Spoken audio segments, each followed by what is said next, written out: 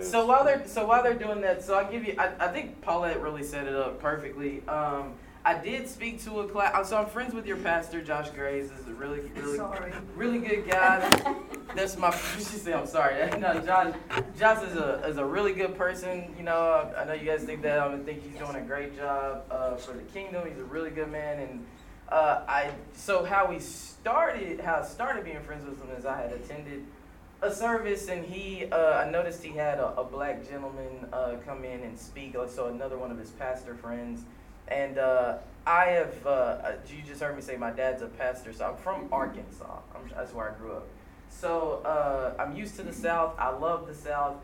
You know, the South has a lot of plus and minuses, and some of the minuses are, I seldom meet a person in the South who's not nice, right? We're nice, but a lot of times our niceness covers up some things underneath that are not very genuine, and so I grew up, my dad is a really good speaker. Like, he can speak to any crowd. And so he would get called to all kind of churches. His ordination is Baptist, but my dad would get called to like white Catholic churches because they wanted to hear him talk. And so my family is respected in my little small town of Wynne, Arkansas. I don't know if anybody's heard of that. Yeah. Where are you from? Dresden, Tennessee. Okay, but you know where Wynne is? I know exactly. Who else said? Where y'all from? Our kids live in Searcy. Oh yeah, my mom went to Harding. Yeah. Yeah. My mom had a doctorate from Harding. And when I played basketball at Ouachita Baptist, and Harding's in the conference. Yeah. So Searcy used to. I was number 52, and I was a leading scorer. So Harding used to be like, 52, start the bus. When they back on the bus, they used to. It was fun though, because that crowd was rowdy. I was like, I thought y'all was Church of Christ. We Baptists, we supposed to be y'all supposed to be the nice Church of Christ. And they were the hardest school to play at. But I loved it though, because I like the heckling. That made me go and drop 20 on them. But anyway, so I'm from Wynne. So anyway, like, I would see that, and then I would see other things underneath that were, racism is a strong word. I tell people that because racism indicates hate. So I tell people, watch when you use racist, because it's very, people's antennas come up. But I often say people have racial blind spots, right? Because I don't think the average person just wake up in the morning, I hate, I just don't think that. There are people who are like that, but I think a lot of people just have racial blind spots.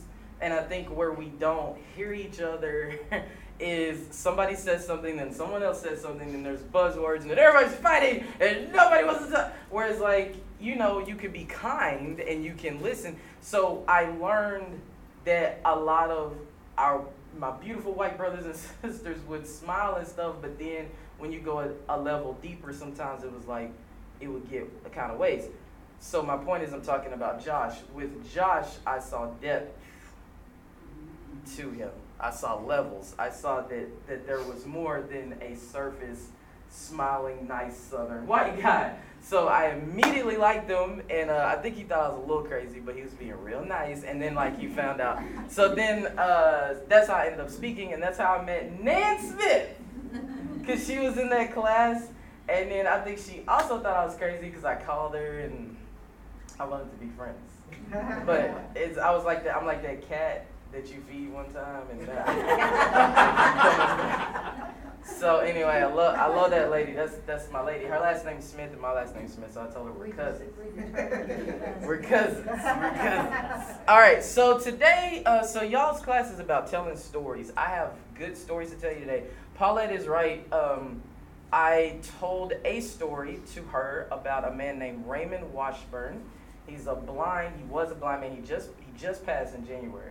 But he was a blind man who is credited with rescuing 5 people out of the Oklahoma City bombing. He ran the snack bar on the 4th floor of the Alfred P. Murrah building. You know why I like talking to people y'all's age about this? Because y'all remember the Oklahoma City bombing. Because that was the first, like, real domestic terrorist scare America had. We had a few episodes, but that was the first, like, oh my goodness. And then people in Tennessee, in Arkansas, in Mississippi, Alabama we all were like, Oklahoma? Yo, how would you bomb Oklahoma? Like, remember, that was the weirdest, scariest, and I'm from Arkansas, so I was 11 when it happened, but I was, like, old enough to know it happened, and my parents would be watching the news and stuff, so I obviously have much more of an understanding of it as an adult studying it than as an 11-year-old, but I was in the 5th grade, and I remember thinking, oh my goodness, and you know, it's kind of like one of those reporters said, this is not something that happens in Oklahoma City. This is like Beirut, or, you know, at the time when there was like all that going on in the Middle East, like Oklahoma City. So in Arkansas, we found out that Timothy McVeigh, the bomber, had actually looked at Little Rock as a target at one point, and he didn't pull it off. And so I want to give you a little history of it before I talk about these people's stories, because I think it'll give a good context and probably refresh your memory a little bit on the bombing. But, so Raymond, when I mentioned the Alfred P. Murrah building, it was a federal building. So if you remember, Timothy McVeigh was a disgruntled Army veteran, a decorated Army veteran. That's what shocked America. He's a decorated Army veteran. He became disgruntled with the American government for a number of rather extremist reasons, and he wanted to target. And that's y'all remember Terry Nichols, his co-conspirator? Y'all remember that guy? So sorry, that's kind of mid-video, but anyway, they targeted. It actually had nothing to do with actual Oklahoma City. It was that they were trying to find a local federal government building. So they were trying to find a soft target. It's a little harder to go to the United States Capitol, right, and do something like that. It's a little harder to go to a bigger city. But Oklahoma City, remember, it's 1995, and they're still a pretty nice, quiet town. It's a little more of a city now, but it's still a town. I've spent a lot of time there. But 1995, Oklahoma City, quiet. You know, there's folks minding their own business, you know, just doing whatever. And so, you know, Timothy McVeigh targeted that building. It's right in the heart of downtown. It was federal. It had, y'all may remember, it had the like a Department of Labor building. It had some military offices in there. It had Social Security. You need somebody, sir? Oh, you count. Okay. They had Social Security in there. Y'all remember they had, you know, federal employees. So the majority of people in that building were just federal employees, or they were customers going to different floors, like they were going to the Social Security office to take care of business or whatever. So these are the crazy thing about all it. Everybody in that building was a law-abiding, good person, citizen, obeying the law, doing something they're supposed to be doing in the building. Then you guys may remember the second floor. What was on the second floor was that daycare, and you might remember those babies dying, and that's really what kicked America in the gut. I'm gonna let you watch this video first, but I'm kind of like my dad, like Baptist preacher. They tell you what they gonna tell you, and then they tell you, and then they tell you what they just told you. So I'm gonna tell you what I'm gonna tell you, which is okay. So there's a backdrop. So y'all remember that, right? I saw y'all nodding. Y'all remember that. And then you know, people kind of ask me like, oh, is Timothy McVeigh dead, or is Terry Nichols dead? So Terry Nichols is serving consecutive life sentences in maximum security prison in Florence, Colorado.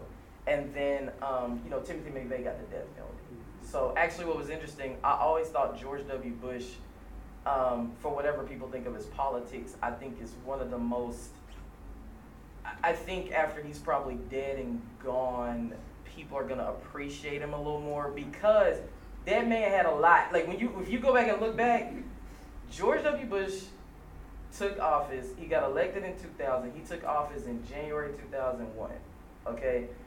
In June of 2001, puts Timothy McVeigh to death, right? That's like a big job for him, for his administration, for the Attorney General. Then what happened 5 months later? Y'all remember? 9/11. So you literally put the bomber to death of the Oklahoma City bombing, and then 5 months later you have 9/11. Like, that man had a lot going on. So, but yeah, people ask me that a lot because they can't remember what happened to McVeigh. But yes, he did get the death penalty, and then he got a lesser sentence because he wasn't actually there, you know, lighting the bomb. He just helped them put it together, which is still awful. I say just, it's still awful, but he helped them put it together. So there's the backdrop. The people I will tell you about, one of them is Raymond, who worked on the 4th floor of that building. He ran the snack bar. So if you wanted lunch, if you wanted coffee, those Secret Service guys would go in there and get their cigarettes, whatever. They went to Raymond's floor on the 4th floor. I'm going to tell you about him. I'm going to tell you about this guy.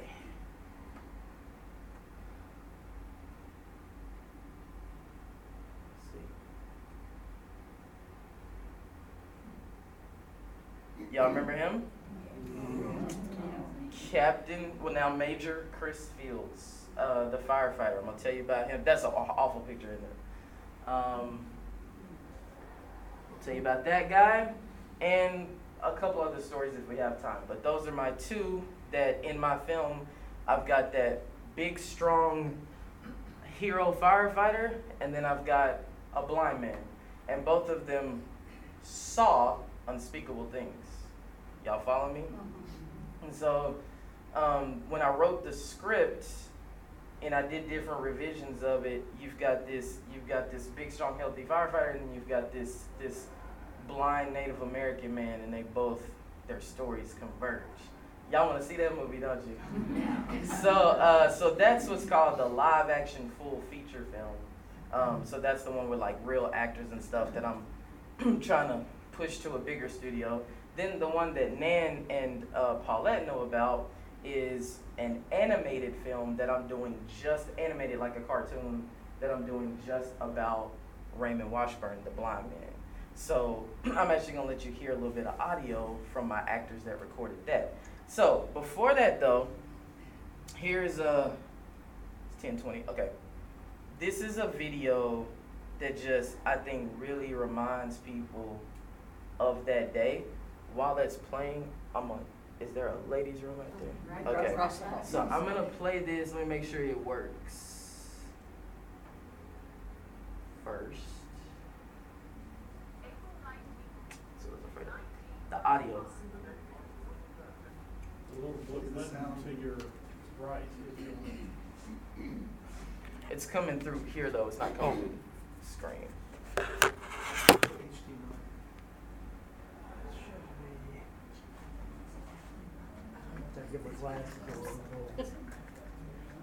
Usually it's the source.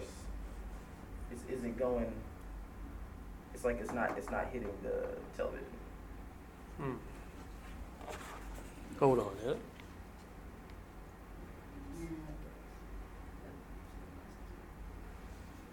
Have y'all had something from here to a computer bring sound here? Okay.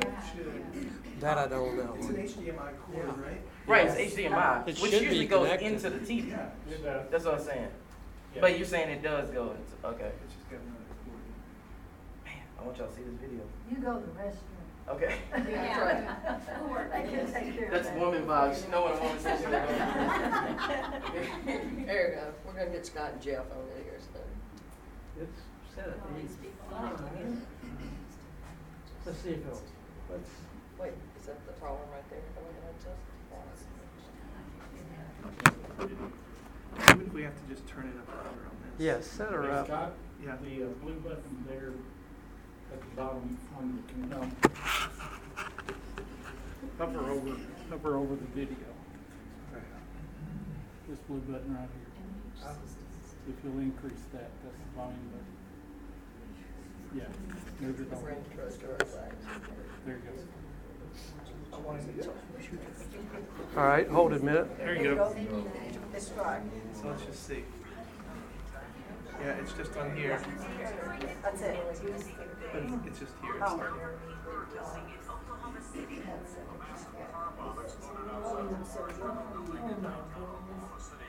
Shattering that building, killing children, killing federal employees, military men, and civilians. Photographer Phil Monahan and I got down to the downtown area at about 10 after. Can you guys hear back there? Not really. I want to take this out and put Here, it in. let me plug it in here. Yeah. Because it can see it. Yeah. What control do you have there? What control do you have there, Jim? My glasses case. Could be the problem. Okay, it is now. What did you do? We We should plug it replugged back. We have Oh. to plug it back in, and so now it's too loud. So Hold on, just a second. You Now do plug it. and plugged it back in? yeah, Now It's try it. done it. because I was like, it's HDMI. It's got. Was it at the beginning? Yeah, no. Should we turn the light up? Yeah, I'll get that on the way. Thank you. Oh, let me make sure. Try her again and we'll turn down the volume. There we go. It's not on yet. Oh, let me play it. April 19th, 1995. The date marks the worst U.S. terrorist attack in history. It was the day Terry Nichols and Timothy McVeigh bombed the Alfred P. Murrah building in Oklahoma City. Turn it, I think Car turn it. bomb exploded outside of a large federal building in downtown Oklahoma City, shattering that building, killing children, killing federal employees, military men, and civilians. Photographer Phil Monahan and I got down to the downtown area at about 10 after. You were seeing exactly what we saw as soon as we got there. You really couldn't believe your eyes, and you especially couldn't believe that it was actually happening here in Oklahoma City.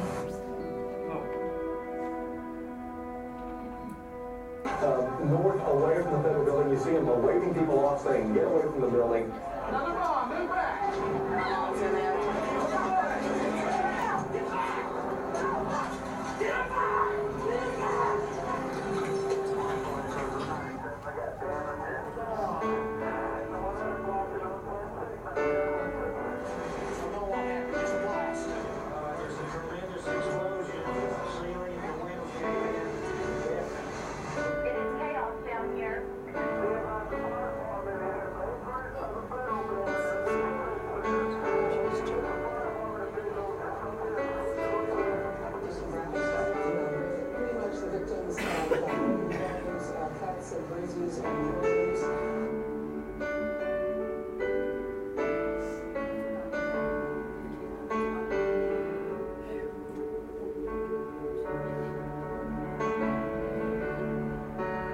That's the thing that's going through my mind right now. This is something that happens somewhere else.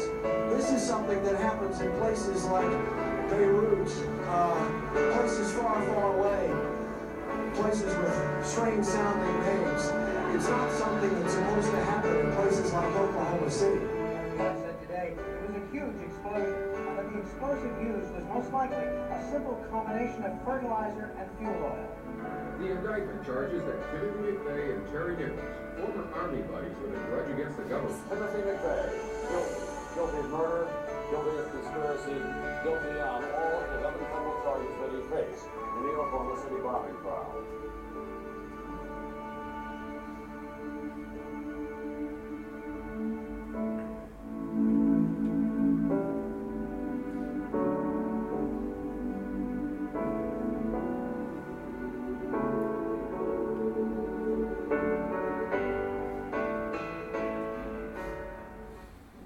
We kept taking the babies out and just putting them in their own playground. We had to lay them in their own playground and they couldn't play anymore. Something that everybody doesn't like it. It's something that nobody else can do. And all that Wednesday morning, everyone did something. They are uncomfortable being called heroes, these men in blue. They say it was their training that took over. It's our job, they told us. But it was more than that. It was compassion and courage and gallantry. It was Oklahoma City's finest in their finest hour. Heroes. Some saved lives. Hundreds tried to. Thousands did whatever they could. They gave their blood and their sweat. And of course, they gave their tears. They brought flowers and they planted trees. And they tied ribbons of hope around our state and wrapped bandages around the wound.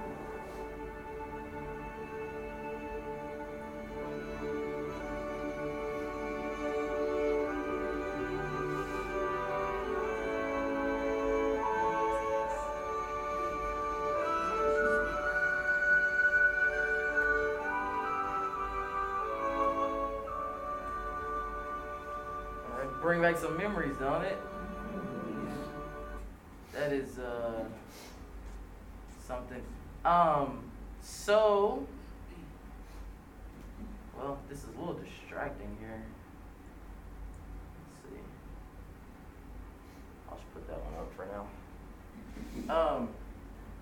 So the question I usually get from people is, why'd you get off of the Oklahoma City bombing? Are you from Oklahoma? Are you from? No, I'm not from Oklahoma, and I didn't know anybody who was a victim or I had no connection. Y'all hear this voice? I had a radio show at one point, and this woman came on as a guest. Somebody else actually asked, could she come on, and I owed them a favor, so I said fine. I'll be honest, I was disengaged in the interview. I really was. But she had a book she wanted to push, and I'll be honest, I was disengaged because, you know, when you want to push something on my radio show, I want you to buy some ads. So she didn't want to buy ads, she just wanted to be a guest. But anyway, her book was about this bombing. It was about her losing her grandchildren, and she lost two. She lost two grandsons, and she had been helping to raise them. So it was tough. And so, but what got me was she talked about forgiveness. And I said, I said, what now? And she talked about forgiving the bombers. And I started to question my faith a little bit, because I said, I tried to think if there was anybody, let alone a family member, but if there was anybody I personally cared about, a friend, anybody who had passed away in something that tragic at the hands of a maniac, could I forgive that maniac? So that started my journey on wanting to tell a story called Beauty for Ashes. And I took that from Isaiah 61:3. I think it's one of the most beautiful passages in the Bible. Isaiah is one of the best prophets. He calls ahead to Jesus a lot in his writings. So he basically explains who the Messiah will be in Isaiah 61:3. And of the list of things he says that the Messiah will do, he says he will give them a crown of beauty instead of ashes, and the oil of joy instead of grieving. And I do have a heart for people who have grieved, who have suffered a lot. Unfortunately, I know a lot of people who have endured a lot of tragedy. So I think that's the kind of burden God put on my heart, is to care about people who have gone through that. And so I felt like I had a message, not only for the people of Oklahoma City, but for the world, that is who the Messiah is. So if somebody says, well, Marcelo, are you stretching that a little bit? Well, if you go to the book of Dr. Luke, when he wrote about the account of Jesus revealing himself in the temple, when Jesus told them who he was, he quoted Isaiah 61. And he stopped just short of the Beauty for Ashes part, but he basically said, I am this person. So in these stories, you will see images of Christ. You'll see, I know that's a hard photo to look at for a long time, but that is Major Chris Fields. At the time he was Captain Chris Fields. That man was only 31 years old. He was a young father, a young husband, had about, at the time of the department, he had been there not quite 10 years, I think, with Oklahoma City. And he always tells people, I was one of several firefighters that day pulling people out of the rubble. And he happened to be cradling 1-year-old Bailey Allman at the time that, you know, obviously the media found out, and they flooded to the site, and this actual amateur photographer just had his camera, and he just was out there taking pictures. So that was back in the day when you would take the film to Walmart and get it developed. And so nobody knew about this but he was out there snapping. He didn't even realize he had taken this photo. He was just snapping. He goes to Walmart, and the person developing the photos at Walmart called him and said, sir, do you know what you have in this roll of film? And he said, what are you talking about? And he said, yeah, I know it was bad, and I took a lot of pictures of a lot of injured folks. He said, no, there is this fireman cradling a baby. Y'all remember that, right? Y'all remember that was everywhere. That ended up winning a Pulitzer Prize, that photo, because what it was it told America, like it told the world, This is the Oklahoma City bombing. This is the bad. This is the heartache. This is terrible.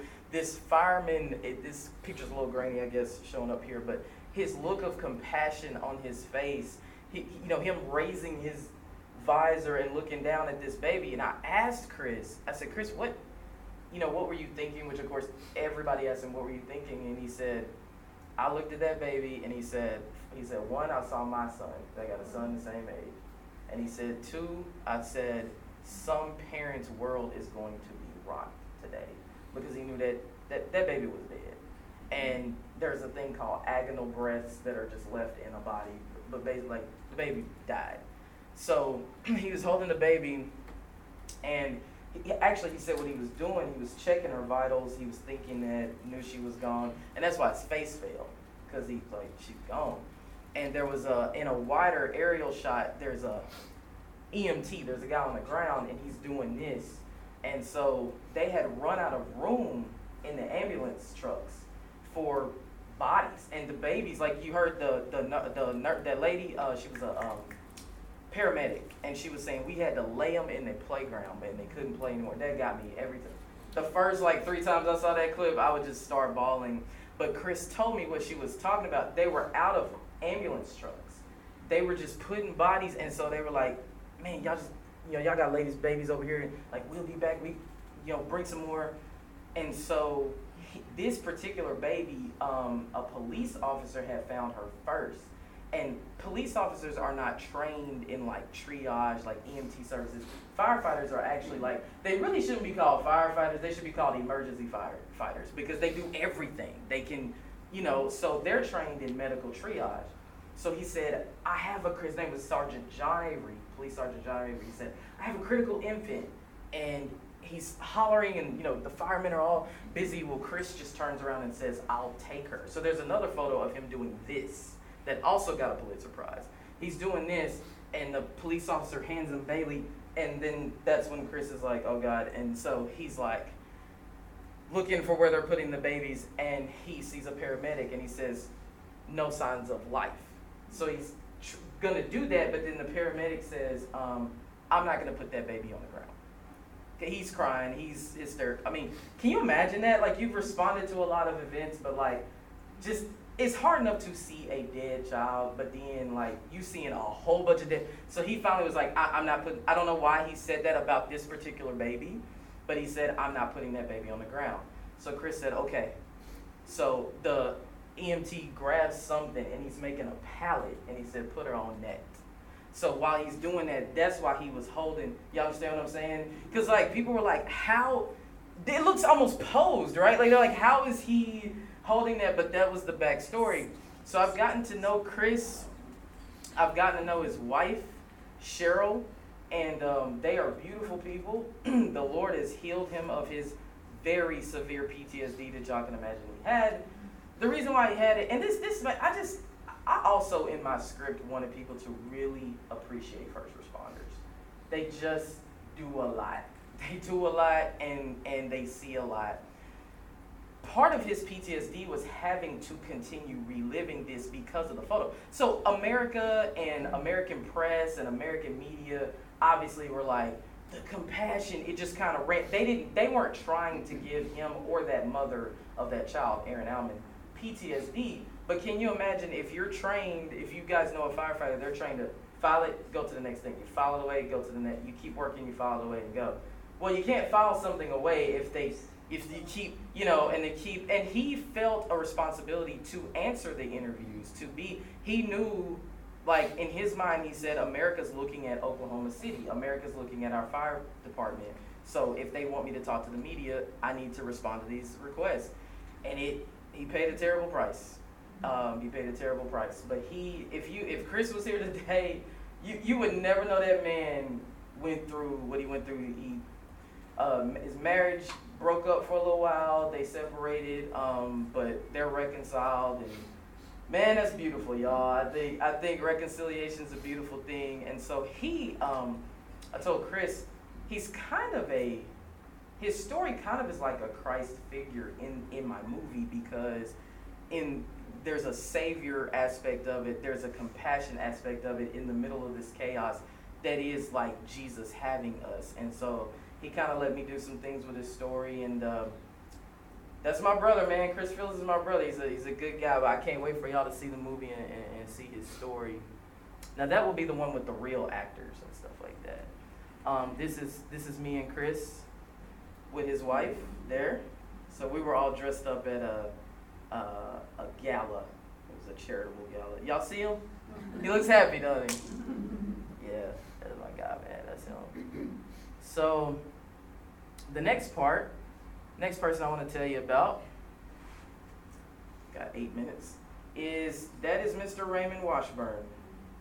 So he is the gentleman who's blind, who ran the snack bar. And so what happened was Raymond was born blind. So Raymond never saw anything. Born blind as a baby. He's a member of the Native American Yuchi tribe of Indians, part of the Muskogee Nation. And so their motto is called Children of the Sun, which I thought was interesting because the love in Raymond's heart illuminated the darkness that day and got him to lead those people out of the building. So when you're blind, if you guys know anybody who's blind, they have a very strong sense in their other senses. They can smell really well. They can hear really well. What gets me is, if we all closed our eyes, right? If somebody else came in this room and started moving around and y'all didn't even see them, you could feel their presence, right? God gave us that. Well, imagine not being able to see all the time. This man all the time was having to go by that sense. So Raymond became very self-sufficient. His parents actually didn't want him to leave the house. They wanted him to kind of stay home and stay in the community and stay around people. He said, no, I want to live a life. He got married. He had a daughter. He had grandkids. And he learned how to work. And so there was a program that the government sponsored that allowed blind people to work and own their own business. And so he owned this snack bar. He had taco potatoes, sandwiches, salads, coffee, candy. Those sweet children on the second floor, the daycare, they would come down once a month and he would clean out all his inventory. He would give them popcorn and candy and Coke and stuff like that. So when he found out those children died, he was quite hysterical. When he would walk up the walkway to the Murrah building, his wife would drive him to work. And they would, as soon as he was about to get out the car, she'd say, Raymond, the kids are waving, and they'd be pressing up against the window, and so he'd do that, with his cane, and he'd wave. They knew that was Mr. Raymond. And so, man, that still gets me. But anyway, the bomb happens, and y'all remember the building, right? It like blew the building off. So some people, unfortunately, were plunged to their death below. Raymond went this way, so he went back into the building, and so did some of his customers. They went this way. So the ceiling is starting to fall on him. There's debris everywhere. And of course, he can't see. What is the scariest thing to a blind person? You disorient them.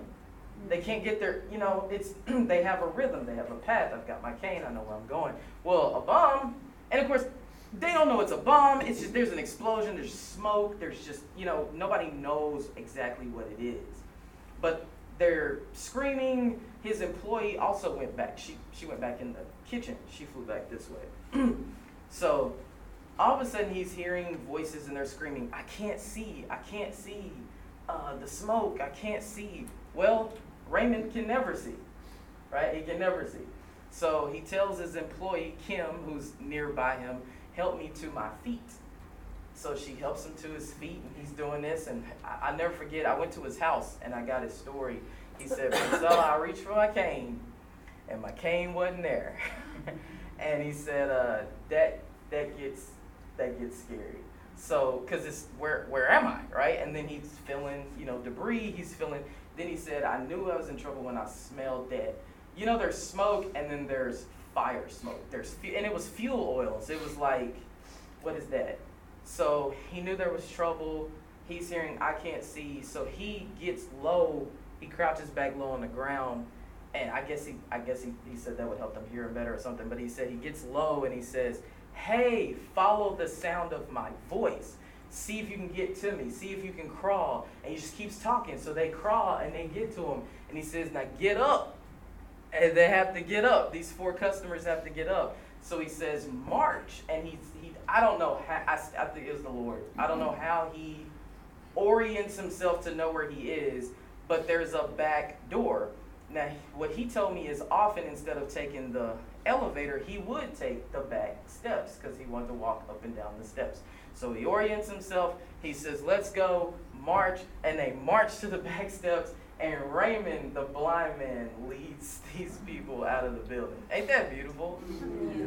So my short film, I hope I didn't confuse y'all with all my projects. My short film, it's called a short film is under 30 minutes. So my short film is 14 minutes.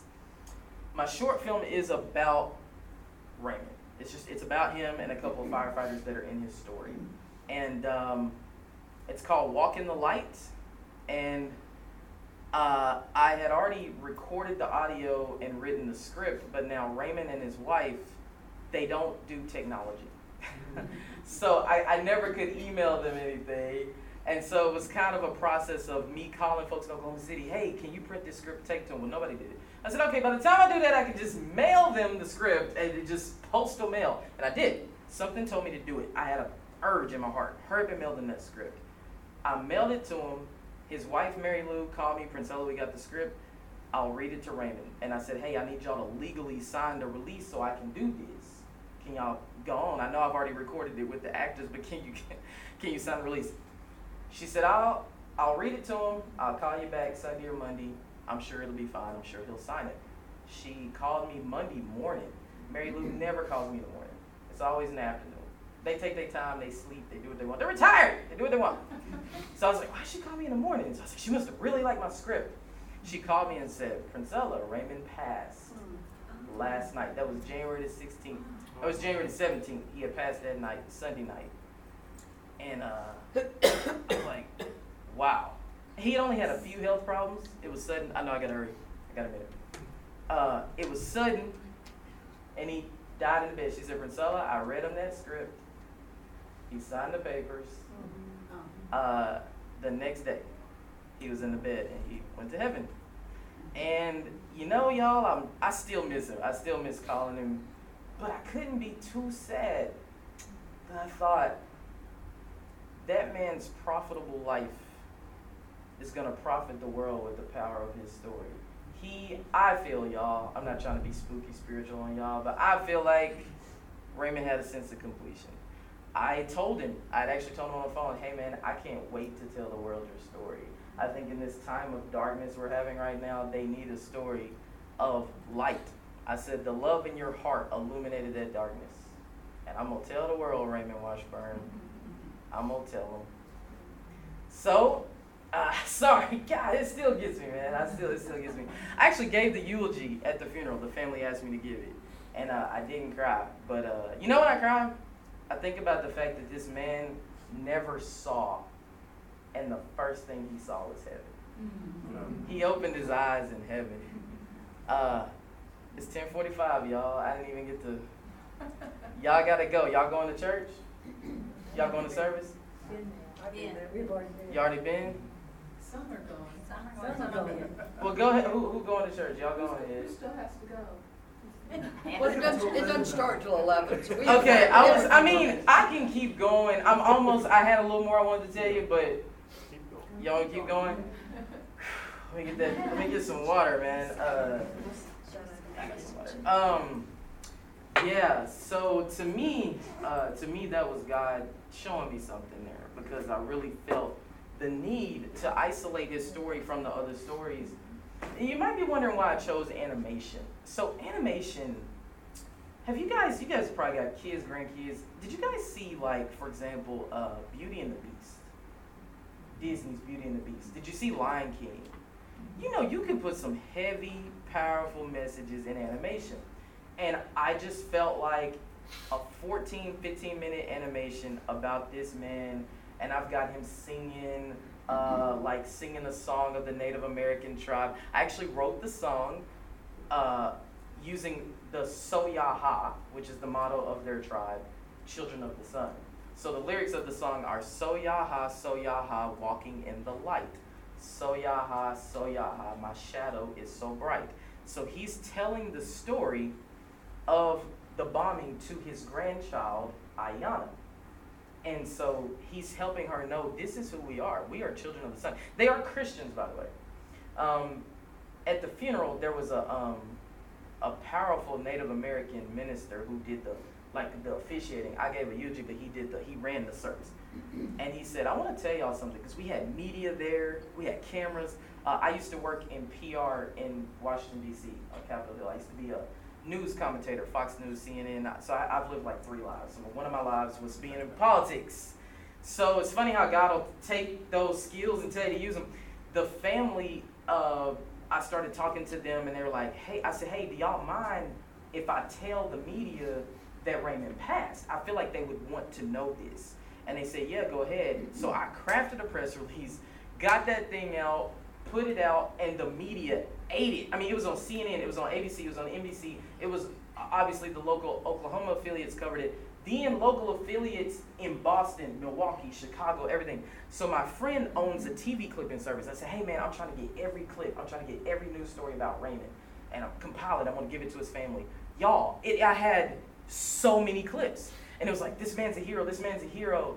And I just felt like the Lord was kind of letting me know, hey, when you tell this story, like, the public is going to consume this. Like, they're gonna, don't y'all like this? A blind hero, man? It's like, so I did that, and this, anyway, Native American minister's there, and there's a whole bunch of press at the funeral. And he said, I want to tell y'all something. He said, I don't mean this to sound, don't be offended, listen to what I'm saying. He said, nobody white told us about Jesus. We already knew who Jesus was. That's a misconception that some Europeans came over here and converted Native Americans to Christianity. Said we know who it was, and he gave the Native American name for Jesus. He gave the Native American name for God. And I was like, oh boy, you're preaching. He was getting it. And I was amazed, because he wanted them to know Raymond Washburn was a believer, and he's with his Savior right now. I thought it was beautiful. So I want to show y'all a news story. This is one of several about Raymond. Bye! Oh, he's closing the door. Okay. Thank you.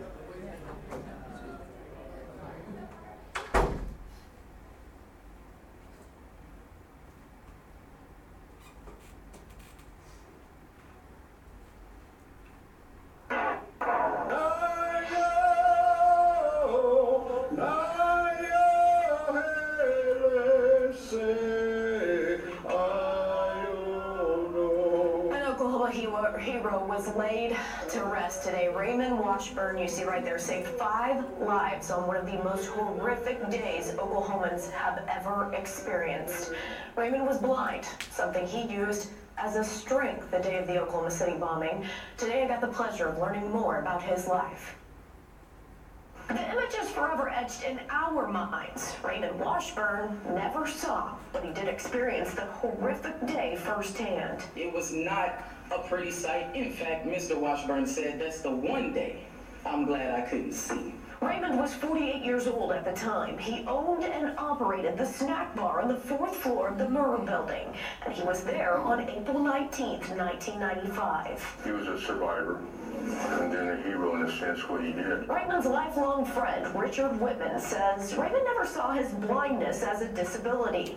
In fact, Priscilla Smith says that day he used it as a strength to save 4 of his customers and a fellow employee. They're screaming, I can't see. They're hollering, I can't see. Help me, I can't see. Raymond didn't need sight. He had a keen sense of direction because he had to. Somehow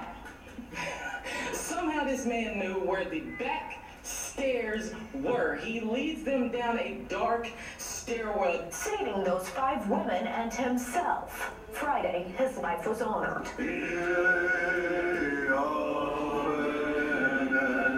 Loved ones gathering in his hometown of Bristow to remember his legacy. Raymond E. Washburn passed away January the 16th, 2022.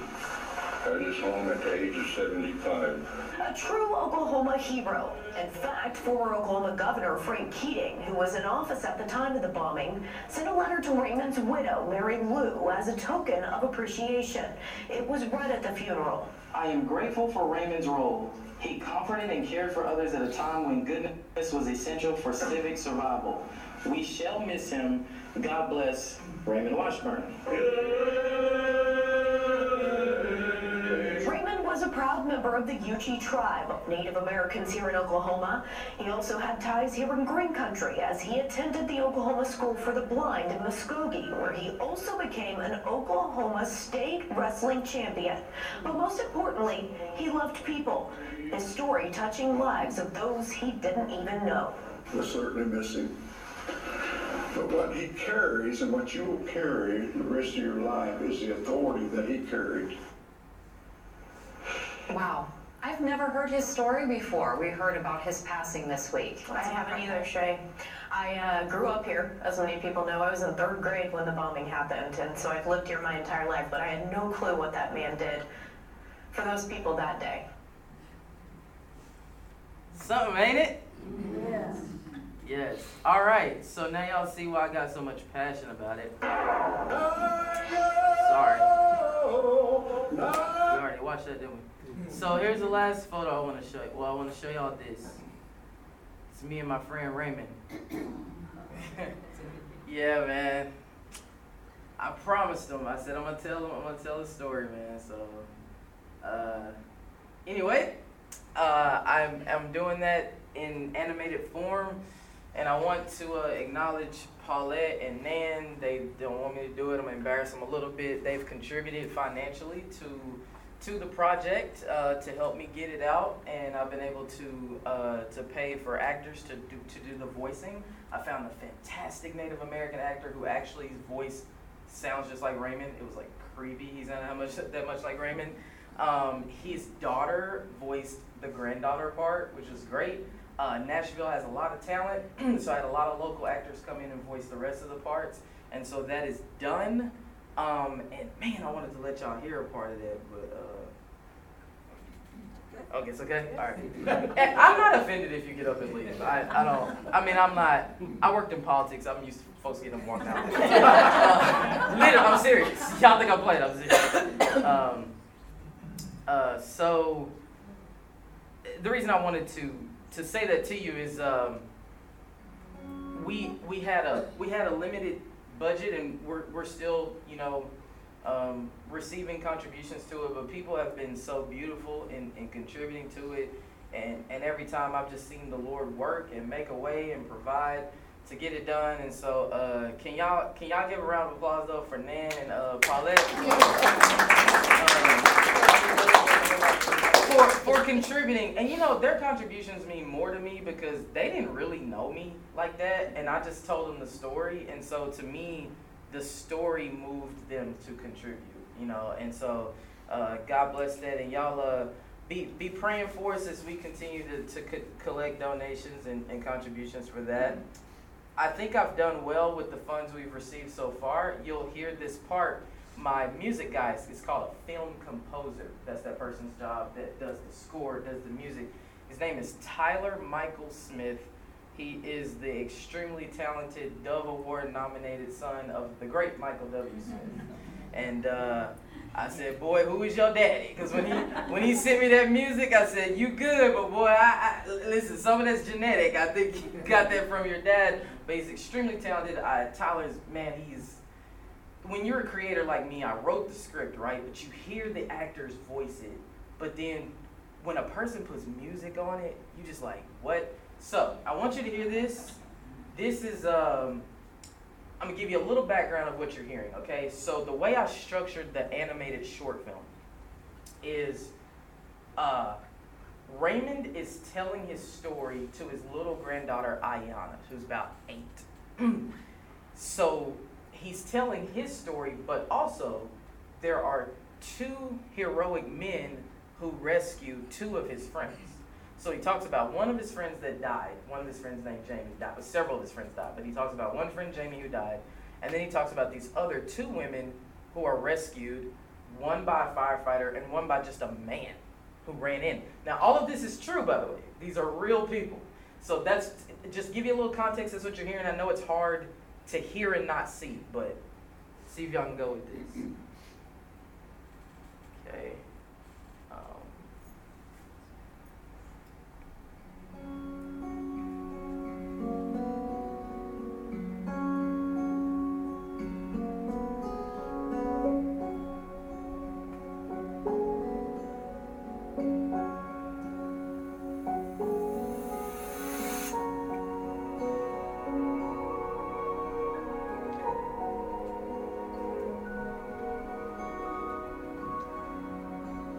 Many years ago, Ayana, I walked this path every day. I owned the snack bar at the Alfred P. Murrah building, the biggest and most majestic building in all of Oklahoma City. Oh, Raymond, the kids are waving. So yaha, walking in the light. I loved my job at the Murrah building. Everybody from all 9 floors came to my snack bar. The Social Security ladies on the first floor loved my taco potatoes. Enjoy. The Marines on the 6th floor loved my sandwiches. Here you go, fellas. My goodness, children. My goodness, settle down. Mr. Raymond will get to each of you. And every month I would treat the children in the daycare on the 2nd floor to free popcorn and candy. Thank you, Mr. Raymond. We love the Candyman.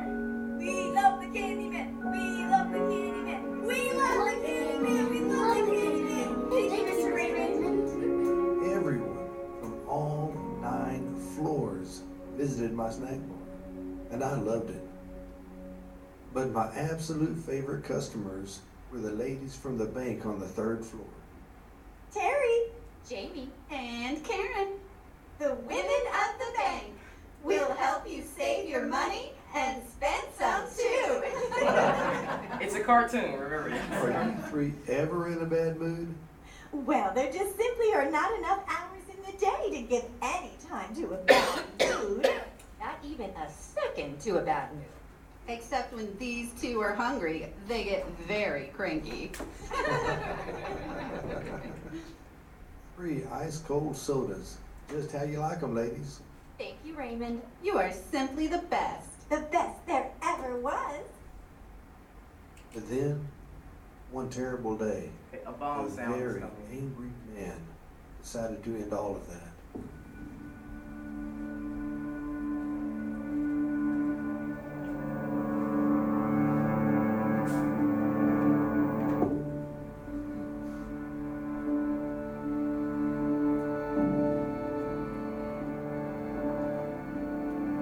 But why? Ayana, some people live in darkness. They don't want to be made. They keep anger and bitterness in their hearts. It makes them very sad, so they hurt others because they were also hurt.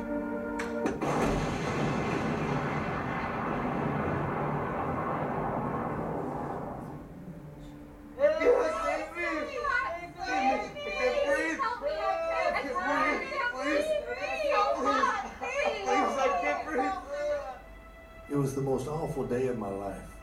Hundreds of people were injured. What does injured mean? They were hurt very badly, Ayana. Some of them even died.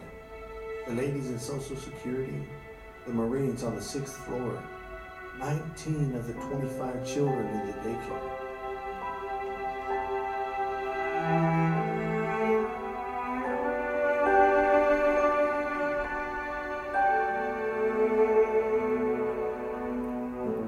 And several of my customers.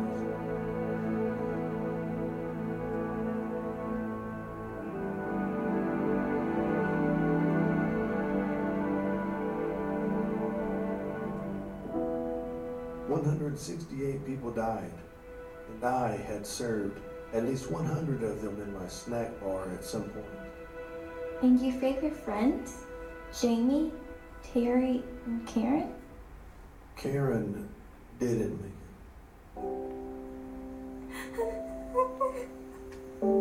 That's a terrible story, Grandpa. This was a big day? This is why you brought me out here to tell me? This is why you have a scar?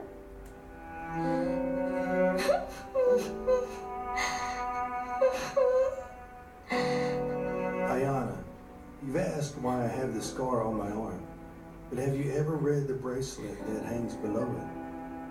You haven't learned the language of our tribe yet, but we will start today. So Yaha, the motto of our people, the Uchi tribe. That song you sing. Yes, it means children of the sun. We walk in the light, Ayana.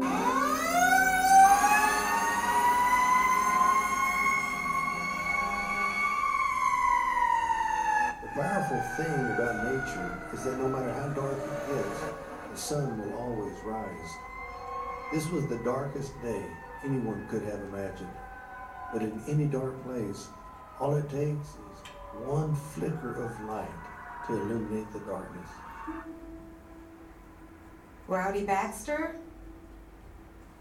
Illuminate? Make it brighter. Oh.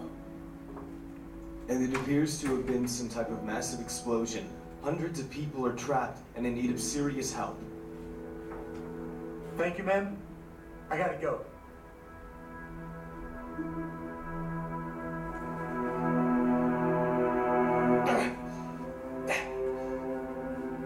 Please help me. It's hot. I can't breathe. Hurry, gentlemen! Yes, sir. Going as fast as we can, sir.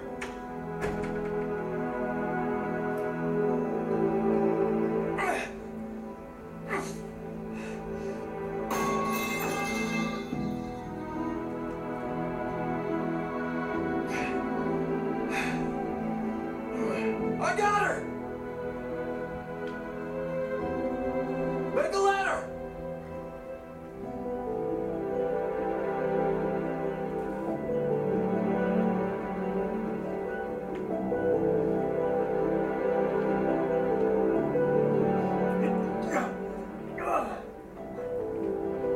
Sir, are you crazy? You'll never get her out of there. She's almost dead. If you want to help, go find some people who actually have a chance to live. We're almost there. No. Please. Don't leave me. I've got kids. Please don't leave. I ain't going anywhere, I promise. Tell me, hey, keep your eyes open. What's your name, ma'am? Come on, stay with me. What's your name?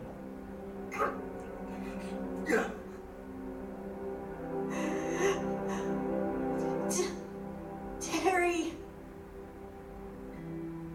I'm gonna get you out of here, Terry.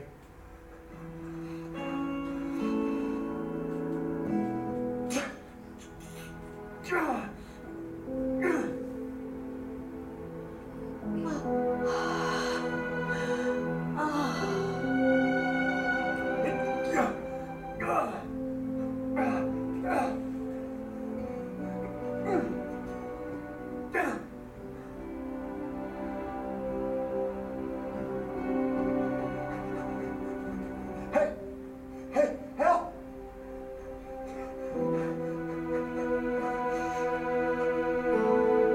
This way! There's an ambulance here!